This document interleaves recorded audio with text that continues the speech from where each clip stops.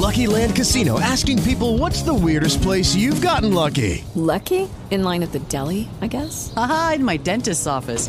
More than once, actually. Do I have to say? Yes, you do. In the car before my kids' PTA meeting. Really? Yes. Excuse me, what's the weirdest place you've gotten lucky? I never win and tell. Well, there you have it. You can get lucky anywhere, playing at LuckyLandSlots.com. Play for free right now. Are you feeling lucky? No purchase necessary. Void where prohibited by law. 18 plus. Terms and conditions apply. See website for details.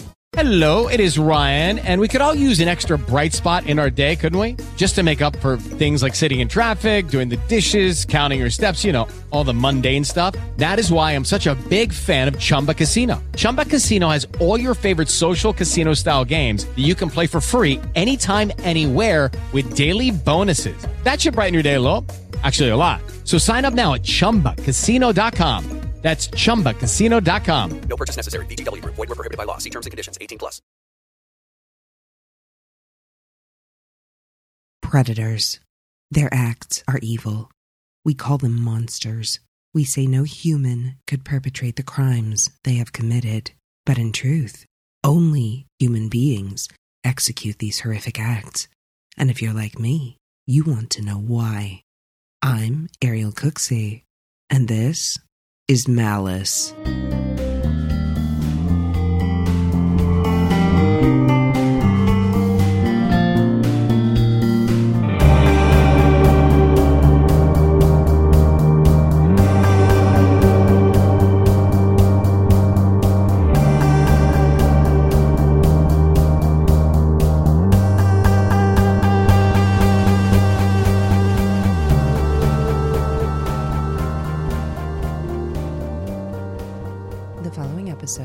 Contains some graphic discussions of child abuse and reckless child abuse resulting in death. If these issues may be triggering, please practice self-care and do not proceed. We are born with soft souls. Though our minds may be more or less susceptible, more or less resilient to combating maladaptive behaviors, our souls are undamaged when we enter into this world. I'm not religious nor spiritual, but by these terms we can transcend the idea of tabula rasa. We're not blank slates. We carry the baggage, genetically, emotionally, materially, of those who came before us, and it does have an impact on who we become. Of that much there is no doubt. But we are not born broken. Our brains or our bodies may not be just so, for us to be that elusive normal we all can't describe, but know it when we see it. That we're not filled with rage or hatred or cruelty. We're just not. And somewhere throughout each of our lives, we encounter things that harm us, that leave black scorch marks and bruises on the landscape of our hearts, and in the tender curves of our sinews, through the marrow of our bones. Someone steals that softness, that lightness with which we first experience the world. We can be lucky, having families and loved ones who do their best to lift us back up despite their own pains and struggles. We may have talents, a mathematical mind, or a clever wit, or a solid work ethic, or the gift of song. We may have healthier bodies, be born with sturdier minds, or maybe just look at the world in ways that draw out the beauty rather than the barrenness. But when that contented tranquility is broken, it's broken. You can return to healthy functioning. You can evolve into or learn a better mindset. But the scar remains. It can cause us to withdraw, to lash out, to hate others, or even hate ourselves. We each have these battles. Suffering is, indeed, the single unifying experience among us. We are all weathering the same storm, as it were, but we're not in the same boat. But what if we were promised we could return to that blissful ignorance before the awakening, that we could have a cosmic do-over? At what cost would it take to pursue such a chance? Would you risk your memory, your family, your health, or even human life? And whose choice is it anyway? It's unfortunately not an uncommon tale. She was born to an impoverished teen mother and a violent father, shipped around from trailer to shelter, from foster home to foster home, for the first 5 years of her life. It's not that anyone asks for this type of circumstance. Choice plays a part, sure, but mostly it's an intergenerational transmission of risk. You emulate what you're born into, and in this case, her parents simply did not provide a place for a child. At age 5, she was adopted by a 42-year-old nurse practitioner who had every hope to give the child the life she had never even imagined. The pink bicycle, the swimming lessons, the pretty ribbons in her hair. And at first, it seemed to be all of those things. But as I've mentioned before in this podcast, the first 5 years of life are the time during which the most critical brain development occurs. 95% of the brain is hardwired by that point. And the less stability, the more chaos, the more difficult it is to rein in the maladaptive behaviors. Attachment breaks down into 3 different subtypes: secure, ambivalent, and avoidant. The secure attached child bonds with a caregiver who molds to them, both physically and in terms of need. The child expresses a need, and the caregiver responds. This becomes the expectation, and that expectation, if consistently met, will lead to a child who is willing to take healthy risks and explore their environment with confidence, knowing they have a safe harbor to return to. The ambivalently attached child still desires a caregiver's attention and love, but their needs are not consistently met. This is a child who may run full speed toward their caregiver after an absence, but with arms back, and upon being picked up may push against the caregiver, happy to be held, just not too close. The avoidantly attached child simply doesn't trust the caregiver. They're accustomed to their needs not being met and not knowing what to expect from their caregiver, if any attention at all. In this attachment style, that, without intervention, leads to often lifetime problems with empathy and connection to others. A particularly rare but severe form of avoidant attachment is reactive attachment disorder, or RAD, diagnosed between 9 months to 5 years of age. A child who is exposed to extreme abuse and neglect fails to bond with the parent or caregiver at all, leading to irritability, fearfulness, sadness, and the inability to connect with peers or other adults. People often laud the child, who never cries, for being well-behaved and calm. But honestly, any child who displays such a temperament is simply not used to having their needs met, and their HPA system, which was detailed in the episode Happy Valley, is screaming under the surface. These children rarely seek out comfort when distressed, which they are often, and show little positive affect. They lack trust. They lack self-worth. They are angry and feel powerless, which leads to a need to exert control however possible. This disorder profoundly affects the child's ability to form meaningful attachments as they age, and often manifests in acting out against oneself and often others. And at the time of her adoption, this child was diagnosed with RAD. Adoptive parents don't always know what exactly they're walking into when they bring a child home. Her adoptive mother had every good intention, but as any parent who has experience with children with challenges and special needs, it's not always an easy path to tread. This child wasn't the living embodiment of a nightmare. She had her moments of smiles and laughter. There are some darling pictures of her in which she's beaming. But the trauma hit her hard, and it hit her repeatedly during the most formative years of her life. She didn't immediately bond with her adoptive mother. She resisted, in fact, prone to the expectation she would once more be abandoned. Who could blame her? And yet her adoptive mother knew their interaction was not sustainable.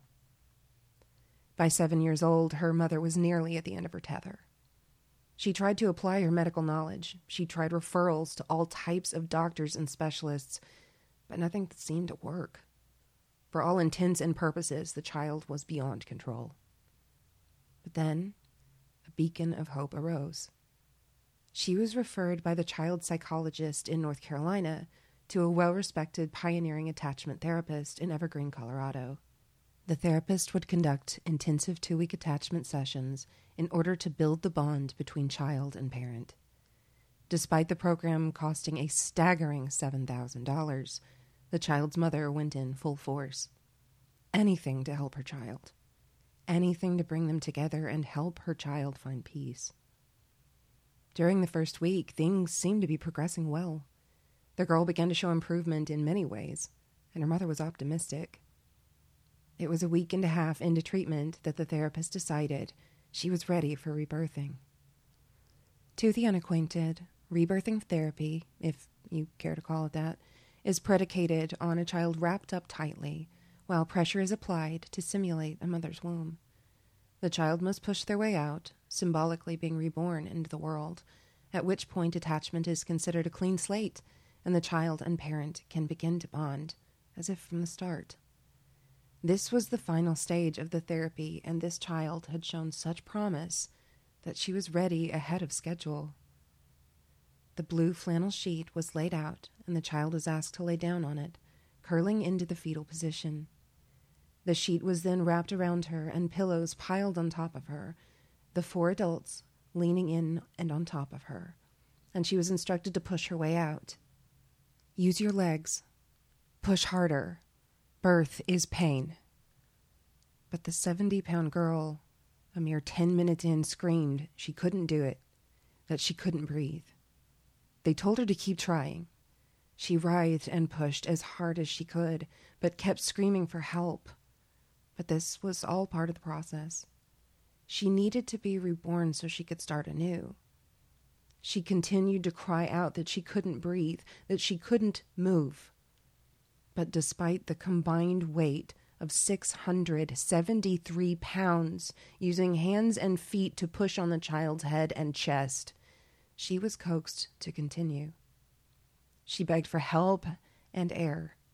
And as the session continued, she told them 11 times she was dying.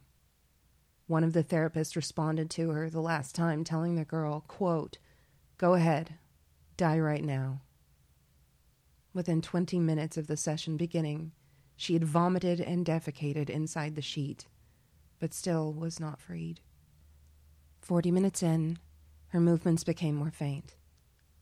She ceased to push or struggle. One therapist shouted at her, quote, "Quitter, quitter, quitter, quitter. Quit, quit, quit, quit. She's a quitter." At this stage, the child's mother was asked to leave, as she perceived the child's inability to be reborn as a rejection.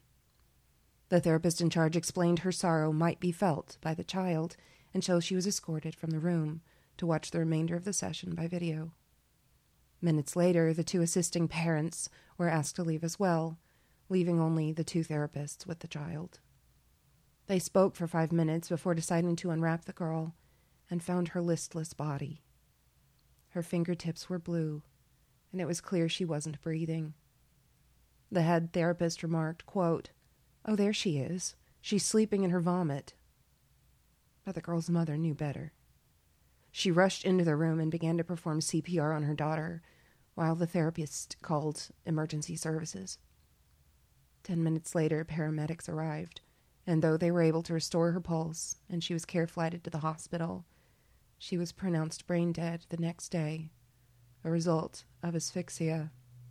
It's unknown how long she had been unconscious and suffocating before released from her torture. You see, rebirthing therapy, for its radical nature and the claims of success by its practitioners, is not empirically verified nor peer-reviewed. It is entirely anecdotal in terms of success. But it's not just that it hasn't faced the rigors of other methods of intervention. The fact is, the entire therapy is based on a catharsis model, which, when run through the academic ringer, has proven to actually increase aggression and rage among those who experience the process, which causes a spiral into parents having to exert total dominance and power. This can include things as extreme as locking children into small spaces and even physically holding them down. It's proven harmful and even soundly re-traumatizing. Not only does it create panic within an anomalous situation, but it places the blame upon a traumatized child for their own lack of attachment. The implications are beyond disturbing. And the horrifying fact is, in some states, it is not only legal, but still practiced. Candace Elizabeth Newmaker, troubled and from a series of hard places, died at the hands of supposed therapists, and by that I mean explicitly neither was licensed. This method, this abomination of therapeutic intervention, was allowed to proceed and carry on for 70 minutes.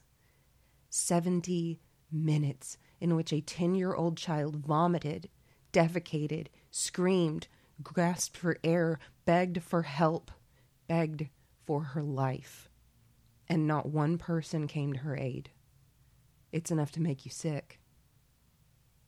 People are quick to judge her mother, Jean Newmaker, but we must also bear in mind this was a woman at her wit's end. She sought help from respected experts in whom she felt she could place her trust. We can look at the situation in hindsight, but would we have behaved differently? We see her reticence, her anxiety, and think, why didn't she just stop it? It's a hard thing to understand, but it's as old as humankind. In 1951, Solomon Asch conducted his very first conformity laboratory experiments. The task was for groups of 8 male college students to observe 2 cards, one with a reference line and another with 3 labeled lines of varying heights, and determine which of the 3 lines matched the reference line. In every experimental group, 7 of the 8 participants were actors with carefully detailed scripts about how to respond out loud when asked for their line comparisons. The final speaker was the actual subject of the study. Each trial was repeated 18 times. During the first and second trials, 100% of answers were correct. But on the third trial, the answers given by the actors were universally the same wrong answer. This blanket wrong answer would recur 12 times within the 18 total trials. As a control condition, there were also individuals who were tested independently without outside influence. In this control group, the error rate was less than 1%. Within the actor condition, the majority of responses remained correct, but an alarming minority, 36.8%, conformed to actors' incorrect answers. Overall, 75% of participants in the trials gave at least one incorrect answer out of the 12 critical trials where the actors answered wrongly. Asch put it this way, quote, that intelligent, well-meaning people are willing to call white black is a matter of concern. But it isn't only peer conformity that creates an undue pressure to follow suit. In 1963, Stanley Milgram contributed his own disturbing findings from his studies on obedience to authority figures. In his experiment, the study participants were instructed to send a series of electric shocks to an actor who would respond in various levels of pain in response to wrong answers on a memory test. As the experiment progressed, the experimenter would instruct the participant to amplify the shocks administered. They were told the learner, or rather actor, was in no danger, and that the participant just needed to follow the directions so the study could proceed. These shock levels gradually increased to a level that would have been fatal if they had been real. Throughout the course of the study, each participant displayed symptoms of discomfort or distress, ranging from digging nails into their skin to groaning to sweating, trembling, stuttering, biting their lips, and in some cases, even going into nervous fits of laughter or seizures. The emotional toll was blatant, which led to the updated Code of Ethics in Human Subjects Research. Every participant paused at least once to question the experiment. And yet, unexpectedly, despite hesitance on the part of most study participants, a very high proportion, 65%, would fully obey the instructions, culminating in a 450-volt shock, while 100% of participants were willing to administer shocks of at least 300 volts. When we are in positions in which someone else is perceived to be more knowledgeable or more powerful, we are inclined to follow suit. They wouldn't possibly lead us astray, right? As people conform under the authority of the powers that be, there are more or less forceful or insidious ways to seek de-individuation. De-individuation is a socio-psychological concept wherein which members of a group experience a loss of self-awareness. When the individual enters into a psychological state of decreased self-evaluation and evaluation apprehension, it causes anti-normative and disinhibited behavior. This willingness to conform, to serve a higher function as a group, is evident in cults, violent crowds, lynch mobs, and genocides. Think of it as a hive mind of sorts, but it is equally present in the circumstances of the rebirthing ritual. When we consider the interplay of these social and psychological phenomena, it makes it far more difficult to ascertain how we might respond in situations that strain our morality and judgment in every way. There are always those who are willing to buck the tides, but they must often do so by putting their own necks on the line. There was no set of expectations outside of the trust me of those in charge. And ultimately, a desperate mother did just that, never having any idea of the tragic consequences.